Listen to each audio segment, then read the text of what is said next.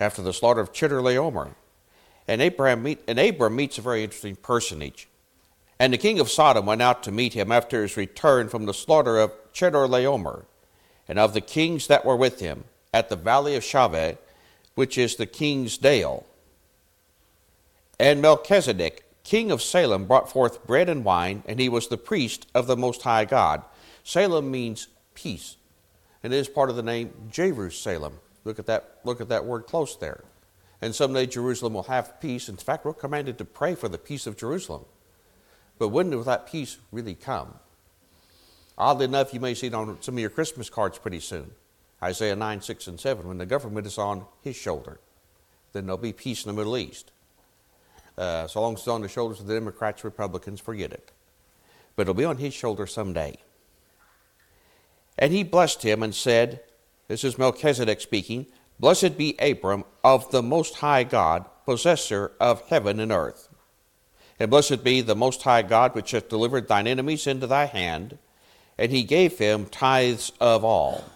Abram didn't give tithes to just anybody, but he did to Melchizedek. And I believe, as many people has pointed out, this could be a theophany. That's just a fancy word for a pre-incarnate appearance of Christ. Because it's told us, let's look over in Hebrews chapter 7. Hebrews chapter 7. It's somewhere here here we go. Hebrews 7 in verse 1. The writer of Hebrews starts in verse 1. For this Melchizedek, king of Salem, priest of the Most High God, who met Abraham, returning from the slaughter of the kings, and blessed him. There's a place for godly men to go forth and combat and kill our enemies, by the way. Abraham was, after all, a friend of God. Abraham was a righteous man, yet what had he just done here? He had killed these wicked pagan kings that had come against Sodom and Gomorrah and had taken, among others, his nephew Lot captive. So Abram was perfectly justified in what he did. To whom also Abraham gave a tenth part of all, first being by interpretation king of righteousness, and after that also king of Salem, which is king of peace. And I never forget seeing a marquee in front of a church somewhere and it had K-N-O-W Christ, K-N-O-W peace. Then the next line was N-O Christ, N-O peace. It's always stuck with me, but is it not true? He cannot have peace without the Prince of Peace. And what does it say of Melchizedek? Without father, without mother, without descent, having neither beginning of days nor end of life, but made like unto the Son of God, abideth a priest continually. He still abides a priest to this hour, interceding for us. Indeed, he is that advocate we have with the Father, who is faithful and just to forgive us of our sins whenever we sin against him. Now consider how great this man was, unto whom even the patriarch Abraham gave the tenth of the spoils. And verily, they that are of the sons of Levi, who receive the office of the priesthood, have a commandment to take tithes of the people according to the law, that is, of their brethren, though they come out of the loins of Abraham. But he whose descent is not counted from them received tithes of Abraham, and blessed him that had the promises. And without all contradiction, the less is blessed of the better. And here men that die receive tithes.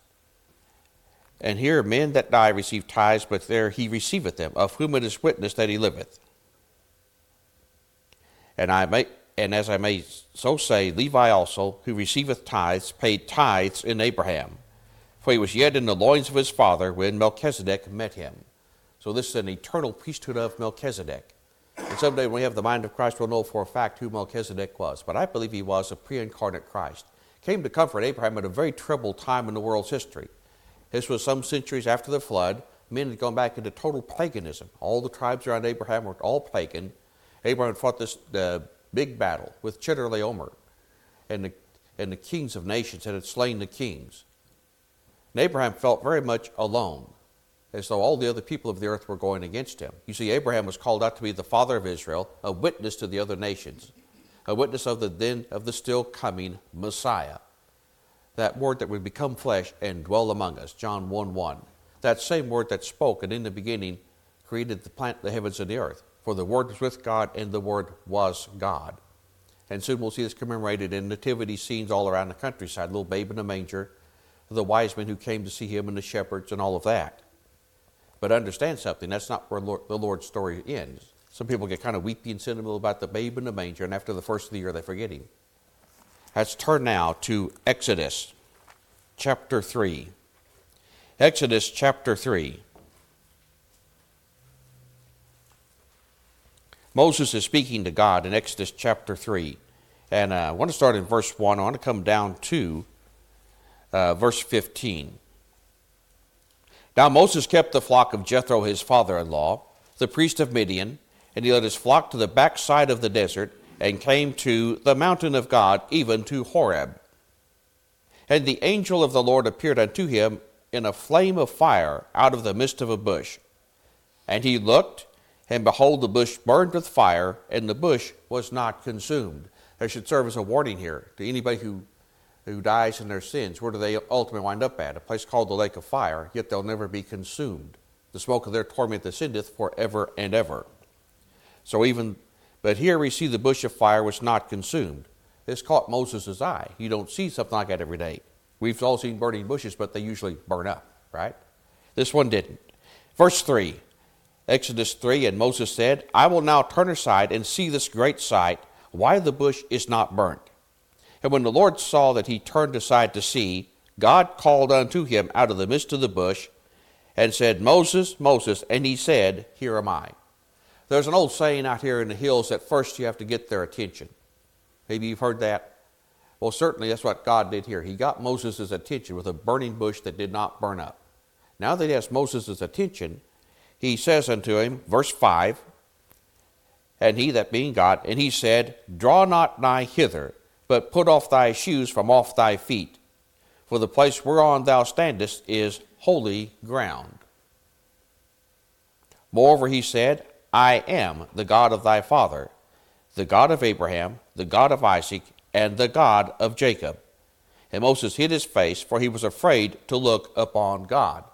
Later on in the story of Moses, we would read that Moses himself said that I do exceedingly fear and quake in the presence of God, the great man Moses. Notice something else. He says, I am. Christ never refers to himself in the past or future tense. Always I am, permanent, eternal, unchanging, and undying. We may get to Revelation 13:8, among other places, where we are told he is that lamb slain from the foundation of the world. Before he said, let there be light, the plan was already set. He would come to a place called planet Earth to die for a race of poor, lost, fallen sinners. That promise first made to our first parents in Genesis 3:15, when he said that a Messiah would come, and that he would bruise the head of the serpent, and the serpent would bruise his heel. Verse 7, and the Lord said, I have surely seen the affliction of my people which are in Egypt, and have heard their cry by reason of their taskmasters, for I know their sorrows. Somebody said of Christ when he came to the earth, finally came into his earthly ministry, that he came to comfort the afflicted and to afflict the comfortable. And certainly the people of Israel were afflicted, and God was coming to comfort them, though they wouldn't always appreciate what he did for them. We've got several books of the Bible about how stubborn and they could be, and unreasonable they could be. Verse 8, and I am come down to deliver them out of the hand of the Egyptians, and to bring them up out of that land unto a good land and a large, unto a land flowing with milk and honey. Today you can go to Israel. I never forget what Brother Boyd told us one time. He was an evangelist, used to come to our church there at the Bluff. He said he could tell where the Jews were at in Israel because everything was green and growing and lush.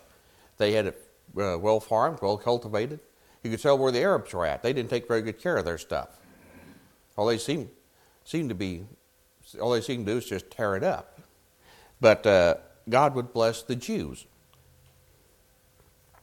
And God went on to say here, flowing with milk and honey, unto the place of the Canaanites, and the Hittites, and the Amorites, and the Perizzites, and the Hivites, and the Jebusites. Now remember now of the Amorites at any rate, God told Abraham that the cup of the Amorites' iniquity was not full. Genesis 15. And God would not judge them until the cup of their iniquity was full. It's finally full at this point. And God sends his people in to clean house. Now therefore, behold, the cry of the children of Israel is come unto me, and I have also seen the oppression wherewith the Egyptians oppressed them. The eyes of the Lord are ever beholding both the evil and the good. In Noah's day, God saw the thoughts of men's heart was only evil continually, and ultimately sent the great flood to destroy everybody save Noah and his family. In the days of Sodom and Gomorrah, God smelled the savor of their sins.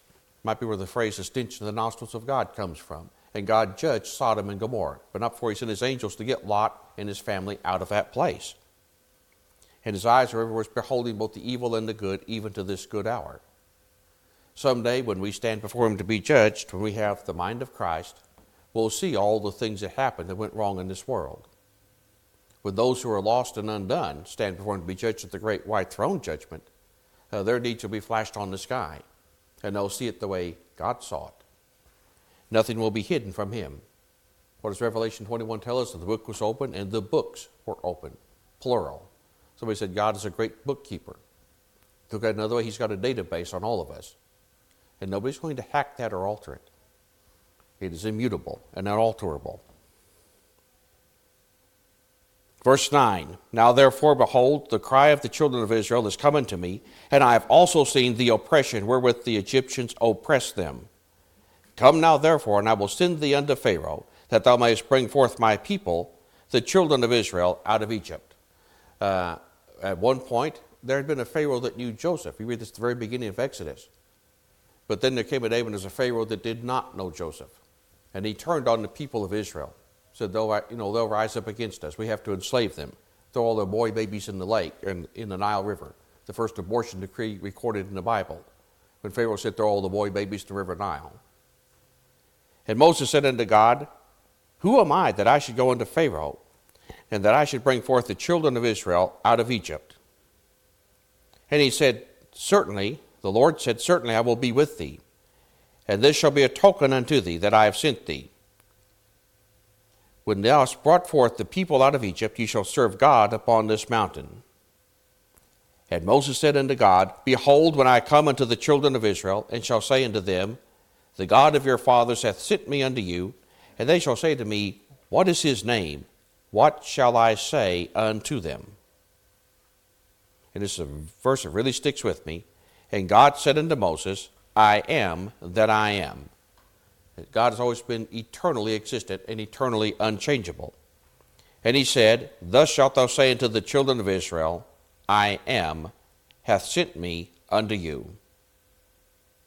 And God said moreover unto Moses, Thus shalt thou say unto the children of Israel, The God of your fathers, the God of Abraham, the God of Isaac, and the God of Jacob, hath sent me unto you. This is my name forever, and this is my memorial unto all generations. Many men have tried to stamp out the name of Christ.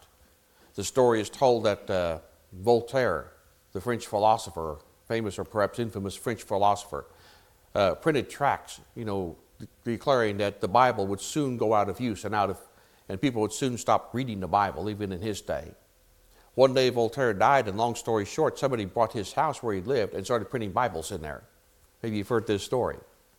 No, this is a memorial unto all generations. The communists have tried to stamp it out. They failed. The Muslims have tried to stamp it out. They'll fail. The humanists and the deep state all tried to stamp out the name of Christ. They will all fail. Someday he will come victorious over all the families of the earth. Turn with me now to Acts chapter 17. Acts 17. Verse 16. Acts 17, verse 16.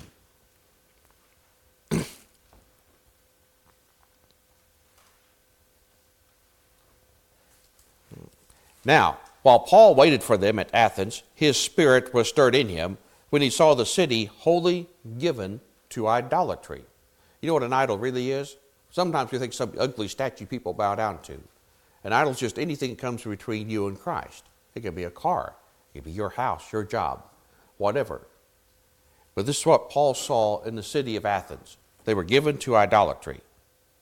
Therefore disputed he in the synagogue with the Jews, and with the devout persons, and in the market daily with them that met him. Then certain philosophers of the Epicureans and of the Stoics encountered him. And some said, What will this babbler say? Others some, he seemeth to be a setter forth of strange gods, because he preached unto them Jesus and the resurrection. Jesus was not just a strange God to him, he was the strangest of all gods, the one they didn't really know. The Epicureans, if I recall correctly, basically believed in eat, drink, and be merry. Let's have a good time. That devolved into gross hedonism over the centuries, though. The Stoics were supposedly those who always believed in an austere lifestyle, keeping a stiff upper lip. You've heard that phrase. But they both did not know Jesus as Lord, did not know Jesus as Savior. Indeed, did not know who he was. I mean, the ancient Romans had gods a dime a dozen. And they took him and brought him unto the Areopagus, saying, May we know what this new doctrine whereof thou speakest is. See, they're always looking for some new thing. Men today are still looking for some new thing, even though Solomon wrote, there is no new thing under the sun. But that's all people do, is look for some new thing. For thou bringest certain strange things to our ears. We would know, therefore, what these things mean. And indeed, the gospel is strange to a lost and dying world. Jesus Christ has done it all for us. How does that line go? Jesus Christ paid a debt he didn't know because we owed a debt we could not pay. No other religion out there has anything of that sort. All the rest about all this work you have to do and all these deeds you have to do, and it's all works and salvation, and if you're good enough, you might make it. And a lot of people go into death, very anxious. They don't know if they're going to make it or not. You have folks who say you can't know till you get there. What if you get to the wrong place? That's not much consolation. For the Athenians, verse 21, and strangers which were there spent their time in nothing else but either to tell or to hear some new thing. Then Paul stood in the midst of Mars Hill and said, Ye men of Athens, I perceive that in all things ye are too superstitious. That's an interesting phrase. What is true, if you do not have a relationship with Jesus Christ, all you really have is superstition. Somebody supposedly said one time that superstition is the worm that crawls out of the body of faith when faith dies.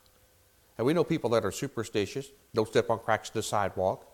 Buildings have no 13th floor, you go from 12 to 14, things like that. These are all superstitious. They're not going to get you into heaven. Then Paul stood in the midst of Mars Hill. And who was Mars, by the way, while we're on the subject? All the gods of the ancient Greeks and Romans. Mars was our god of war, known as Ares to the Greeks. So I think it's interesting, all these religious figures were meeting at the hill of the god of war to hear some new thing. For I passed by and beheld your devotions. They were devout. They were sincere. You ever somebody say that if you're sincere, you'll make it? If you're sincere, you'll go to heaven? Hey, the people that attacked Israel last weekend, they're sincere. You think they're going to be in heaven? Not doing what they're doing? No. They were sincere, though. So they are devout So they were devout. And Paul went on to say, I found an altar with this inscription, To the unknown God, whom therefore ye ignorantly worship, him declare I unto you. Most Bibles have that phrase, to the unknown God, in all caps. And I want to pause for a moment to read the notes that Dr. Henry Morse has about this phrase. There were other contemporary reports that have come down to us of such an altar in 1st century Greece. Other extra-biblical sources say the same thing. They had an altar to the unknown God, a little akin to a monument we have to the unknown soldier. Maybe you've been there to D.C. In case if we missed one. Well, the Greeks had the same idea. What if we missed one? There's also a good possibility it had been built to commemorate an ancient deliverance of Athens from military peril or pestilence, as a result of a prayer to a greater God than any of their usual deities. And I think this may be a distinct possibility. In 490 B.C., the Persians came against Athens. Long story short, Athens won that battle. In fact, one of the soldiers in that battle supposedly ran the 26.2 miles from the Battle of Marathon to the city of Athens to tell them that they won, and then collapsed and died after running that long distance. Where you get there? Hey, they run a marathon. What are they? 26.2 miles. Ever wonder where they got that length from? That's where it came from. But I believe that's very well referred to the Battle of Marathon, 490 B.C., and they were indeed delivered. There was indeed a God in heaven, you see, who delivered ancient Greece from the hands of the ancient Persians. And Paul went on to say here in verse 23, Whom therefore ye ignorantly worship, him declare I unto you. God that made the world and all things therein, seeing that he is Lord of heaven and earth, dwelleth not in temples made with hands. Now, we sometimes call this the Lord's house. He doesn't actually live here. He comes to meet with us, but he doesn't live in this building. He lives out there in the third heaven, out there beyond the stars, the galaxies, and everything. All that stuff he just spoke into existence. Neither is worshipped with men's hands as though he needed anything, seeing he giveth to all life and breath and all things. Indeed, how did God create Adam? Out of the dust of the earth, and what did God do to Adam? Breathed into Adam, and Adam became a living soul. So God set Adam up in business. And if you're here today, it's because you were curiously wrought in the lowest parts of the earth. Psalm 139. God had all of your specs on file, so to speak, when he called you forth. And hath made of one blood all nations of men for to dwell on the face of the earth, and hath determined the times before appointed, and the bounds of their habitation. That is when an empire will rise, when it will fall. How wide that empire will go, what its boundaries will constrict to in its declining phase, and finally when it falls altogether. Many empires have risen, and what do they all have in common? They all fell. And you can go the world over. Go down here to Central America, the Aztecs, Olmecs, Mayans, Incas. Those empires all fell. Go to the Old World. The empires such as the Greeks and Romans, they all fell. What will happen to the United States of America, minus revival? It will fall. If God allows us to stay long enough, we may very well see this country fall as we go into decline. But Paul goes on to say that they should seek the Lord, if haply they might feel after him and find him, though he be not far from every one of us. Occasionally people may say something to the effect, I'm looking for God. You ever hear something to that effect? There have even been some movies and TV shows, albeit bad ones, where people go to other planets trying to find God. No, he's here. You don't have to go out there to find him. The truth is not out there. It's right here in the Word of God. It's revealed to us. For in him we live and move and have our being. As certain also of your own poets have said, for we are also his offspring. That's very fascinating. Some of the Greek poets also said there's a supreme God, and we live within him. He sustains us. Christ sustains this universe. Christ holds it all together. Occasionally somebody may cynically observe, if it wasn't for me, this place would grind to a halt. No, if it wasn't for him, there wouldn't be a place.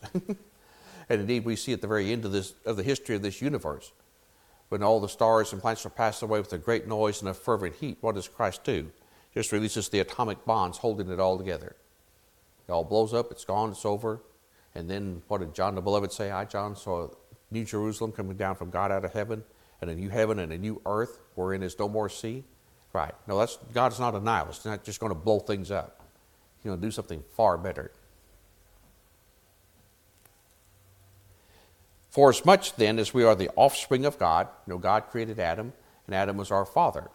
We all by way of Noah come from Adam. We ought not to think that the God is like unto gold or silver or stone, graven by art and man's device. And the times of this ignorance God winked at, but now commandeth all men everywhere to repent. That command is for your benefit. Let me illustrate. Story is told of a missionary in a foreign land, somewhere in the tropics. Walked outside his house one day, he's talking to another man. He looked up in the tree, saw his son up there climbing in the tree. And he said to his son, "Son, drop down out of the tree." The boy dropped down out of the tree. And he said, "Son, crawl the next 20 yards. His son crawled the next 20 yards. And then he finally said, "Son, come up and run to me." The boy did everything exactly as he was told. He picked the boy up and said, "Now let me show you why I did all that." There was a big old anaconda in that tree, was fixing to kill his son. Those commands were given for the son's benefits, not to violate his rights or ruin his fun, but to save his life. And that's what this commandment is here. All men everywhere is to repent. Again, it's not to violate your rights or ruin your fun. It's to keep you from going to an awful place called the lake of fire. Because if you disobey this command, die in your sins, that's where you finally turn up at. The dead, small and great, will stand before him someday to be judged. And that's when all those books are open, with all those terrible things you wished you hadn't done. Because, verse 31, he hath appointed a day in the which he will judge the world in righteousness by that man whom he hath ordained, whereof he hath given assurance unto all men, in that he hath raised him from the dead. That is, the Son shall have the judgment. The Son, will sit there on the great white throne. He'll have the only man-made thing in heaven, the nail prints in his hands, the only man-made thing there. And he will sit in judgment of those who rejected his free love gift. We worry so much about gift giving at Christmas time, yet the greatest gift goes neglected by most people. And when they heard of the resurrection of the dead, some mocked, and others said, "We will hear thee again of this matter." I want to turn now to Revelation chapter 19. Revelation 19. While you're turning there, I want to stop very briefly in Revelation 1. Go ahead and turn to Revelation 19. Christ is coming again. He came last time as the babe in the manger. As I've pointed out, we'll soon see that depicted all throughout the countryside. But while you're turning to Revelation 19, I want to read the first few verses of Revelation 1. The revelation of Jesus Christ. I want to pause there for a minute. Occasionally the Bible will say the revelation of St. John the Divine. That's wrong. Christ did the revelating. John just wrote down what he saw. Which God gave unto him to show unto his servants things which must shortly come to pass. And he sent and signified it by his angel unto his servant John, who bare record of the word of God, and of the testimony of Jesus Christ, and of all things that he saw. All the things that Christ showed him, John wrote it down. Blessed is he that readeth. That's another interesting phrase. People say we can't understand Revelation. Do you hear that? Hear nonsense like that? You can't understand Revelation. It's all symbolic or something like that. How can you be blessed by a book you can't understand? No, blessed is he that readeth, and they that hear the words of this prophecy, and keep those things which are written therein, for the time is at hand, the time of God's second coming, the time of the rapture, the tribulation of the church. Now, these were written 1900 years ago, but we're now coming to the end of that age. After all, a day with the Lord says 1,000 years. 1,000 years is one day, so it's been 2 days on God's calendar since all of this. John, to the 7 churches which are in Asia, grace be unto you, and peace from him which is, and which was, and which is to come, and from the 7 spirits which stand before his throne. And from Jesus Christ, who is the faithful witness, not a faithful witness, the faithful witness. For there is no other name given under heaven whereby ye must be saved. And the first begotten of the dead, and the prince of the kings of the earth, unto him that loved us and washed us from his sins in his own blood. That's pretty personal. Who else could wash you from your sins in their own blood? I couldn't do it. And hath made us kings and priests unto God and his Father. To him be glory and dominion forever and ever. Amen. Behold, he cometh with clouds, and every eye shall see him, and they also which pierced him, and all kindreds of the earth shall wail because of him. Even so, amen. What are kindred? Kinfolk, families. The earth was divided into families after the flood. Genesis chapter 10, you have the table of nations. Genesis 11, you have the account of how God confused the languages at Babel. And nations of men went forth into different parts of the earth and became the nations of the earth. Those nations that God raises up and puts down, as we saw in Acts 17. Now here in the book of Revelation, he's coming to finally personally take over this world. What was the old cry of the American Revolution? No king but Jesus. In Revelation 19, this world will finally have no king but Jesus. Revelation 19, verse 11. And I saw heaven opened, and behold, a white horse, and he that sat upon him was called Faithful and True, and in righteousness he doth judge and make war. You hear people debate the so-called just war theory. It's no theory with Christ. It's a fact. He's righteous, he doth judge, and he makes war. His eyes were as a flame of fire. Now referring to a fiery passion he has to do that which is right. The zeal of the Lord of hosts will accomplish this. And on his head were many crowns, and he had a name written that no man knew but he himself. I can only speculate it relates to his divinity, his godhood, and leave it there, because we don't know what the name is. And he was clothed with a vesture dipped in blood, and his name is called the Word of God. John chapter 1, the Word became flesh and dwelt among us. This time the Word comes in judgment on this world, in judgment on those things which are wicked. And you know why God comes in such great judgment on this world? Even at this point, it is an act of mercy. What if this world were left to itself? No rapture, no second coming. Christ just leaves us to ourselves. What would we do? Except those days should be shortened. There should no flesh be saved. We'd destroy ourselves and possibly all life on the planet. All flesh could mean all animals too. Nothing but a radioactive rock ball. No. Christ comes in judgment. Make no mistake about it. but even his judgment is an act of mercy. And the armies which were in heaven followed him upon white horses, clothed in fine linen, white and clean. Ultimately, the fight is the Lord's. Nobody ever heard of going to fight a battle in fine linen. And there are people from parts of the United States that are going to Israel to fight for Israel, Jewish Americans. Are they wearing fine linen over there? No. They're wearing their battle camouflage. But here, we wear fine linen, white and clean. After all, the fight is the Lord's. Indeed, what does he say in Romans? Vengeance is mine, I will repay, saith the Lord. There's a place for justice. God told Noah's sons right after the flood that if a man commits murder, by man's hand shall his blood be shed. So there's a place for justice, but not vengeance. Vengeance belongs to the Lord alone. You take vengeance, you're taking something that doesn't belong to you, and you'll misuse it and hurt the wrong people. And out of his mouth goeth a sharp sword, that with it he should smite the nations. That is all the nations. You name them, America, Russia, Germany, China, whatever. He's going to smite the nations. These nations he called forth way back there after the flood. He's going to smite them all because they've all turned on him and they've all given their power to the beast and the false prophet. And he shall rule them with a rod of iron, and he treadeth the winepress of the fierceness and wrath of Almighty God. Even during the millennial reign of Christ, you're going to have a remnant of people that survive the tribulation period. They'll go into that millennial reign to reproduce, and what will their children still have? A sin nature. Satan will not be here to help them sin anymore, but that sin nature will still be there. Thus, even in the millennium, he will have to rule with a rod of iron, because there will still be unregenerate men and women on this earth.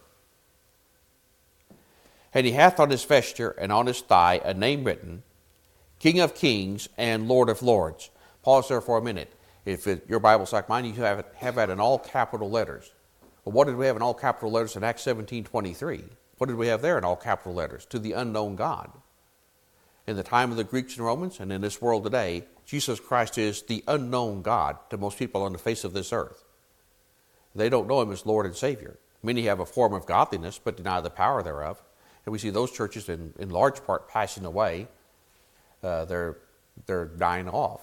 But no, we serve a living Savior, and he's in the world today.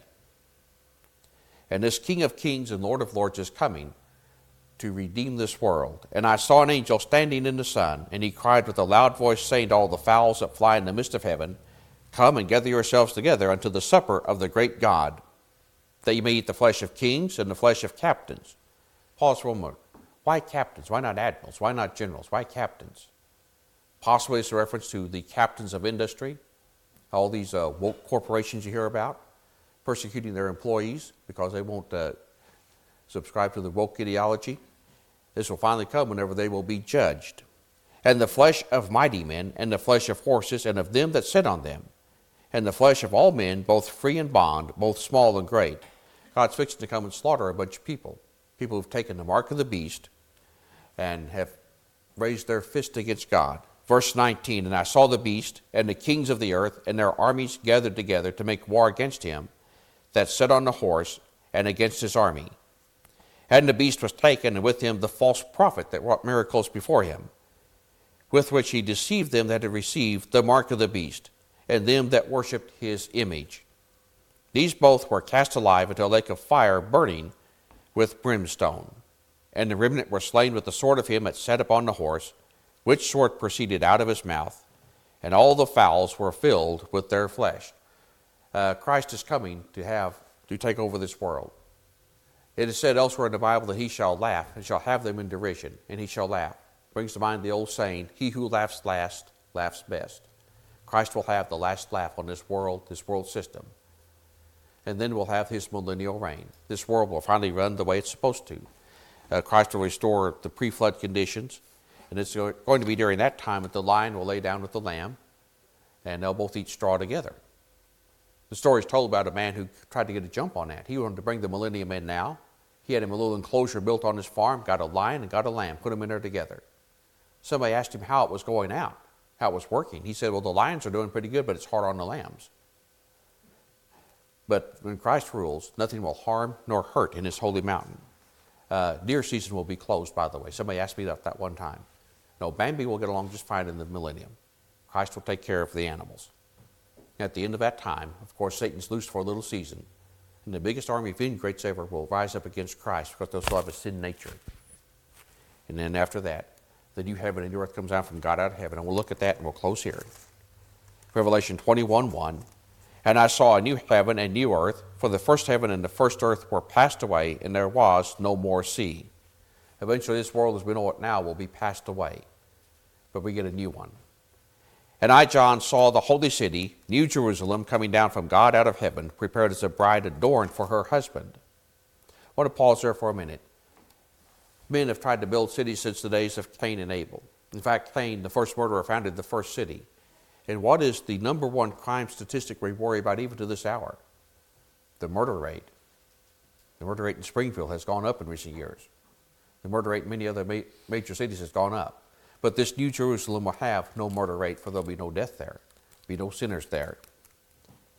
And I heard a voice out of heaven saying, Behold, the tabernacle of God is with men, and he will dwell with them, and they shall be his people, and God himself shall be with them, and be their God. And God shall wipe away all tears from their eyes, and there shall be no more death, neither sorrow nor crying, neither shall there be any more pain, for the former things are passed away. We won't wonder about things that happened on this earth, the wars that were fought, the elections that were stolen, all that sort of thing. They'll pass away. We'll finally turn our back on this world once and for all. And he that sat upon the throne said, Behold, I make all things new. And he said unto me, Write, for these words are true and faithful. And he said unto me, It is done. I am. He's still I am. Alpha and Omega, the beginning and the end. I will give unto him that is athirst of the fountain of the water of life freely. Alpha and Omega, which is the first and last letters of the Greek alphabet, he would have said the A to Z today. And he gives of the fountain of the water of life freely. It's what he told the woman at the well, John chapter 4. Well, of this water, if she drank it, she'd never be thirsty again. Not the stuff down there in the well, but the eternal life. He that overcometh shall inherit all things. How do you overcome sin and death? You overcome it in Christ. You don't do it in your own strength, no. You do it in Christ. So don't let somebody turn this into a stick till you got to overcome. No, Christ overcame for us. When he cried out, it is finished. Or what was the Greek word? Tetelestai. When he cried out, it is finished, it was done. The cross work was done. We don't have to do anything to help Jesus out. It's already done. And we're going to close with that. The alternative is the fearful and the unbelieving, and the abominable and murderers, and whoremongers and sorcerers and idolaters and all liars shall have their part in the lake which burneth with fire and brimstone, which is the second death. Notice that's also is, present tense. And we're told that the smoke of their torment ascendeth up forever and ever. So examine yourself, know that you're in the faith, and then tell somebody else the good news, that Christ redeemeth sinful men. Okay, that's to be dismissed. Let's have a word of prayer. Brother Allen, dismiss us.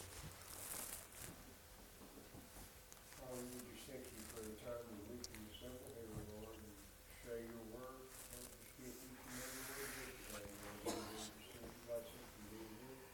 Lord, just be with our pastor now, Lord. He brings a message. Just give him the word to speak as well. And Lord, just watch over us and care for us and keep us in your care. And Lord, we just thank you for loving us that much, and just be with the rest of the services, and just keep us all in your care for Jesus Christ in his name. Amen. Amen. You're dismissed.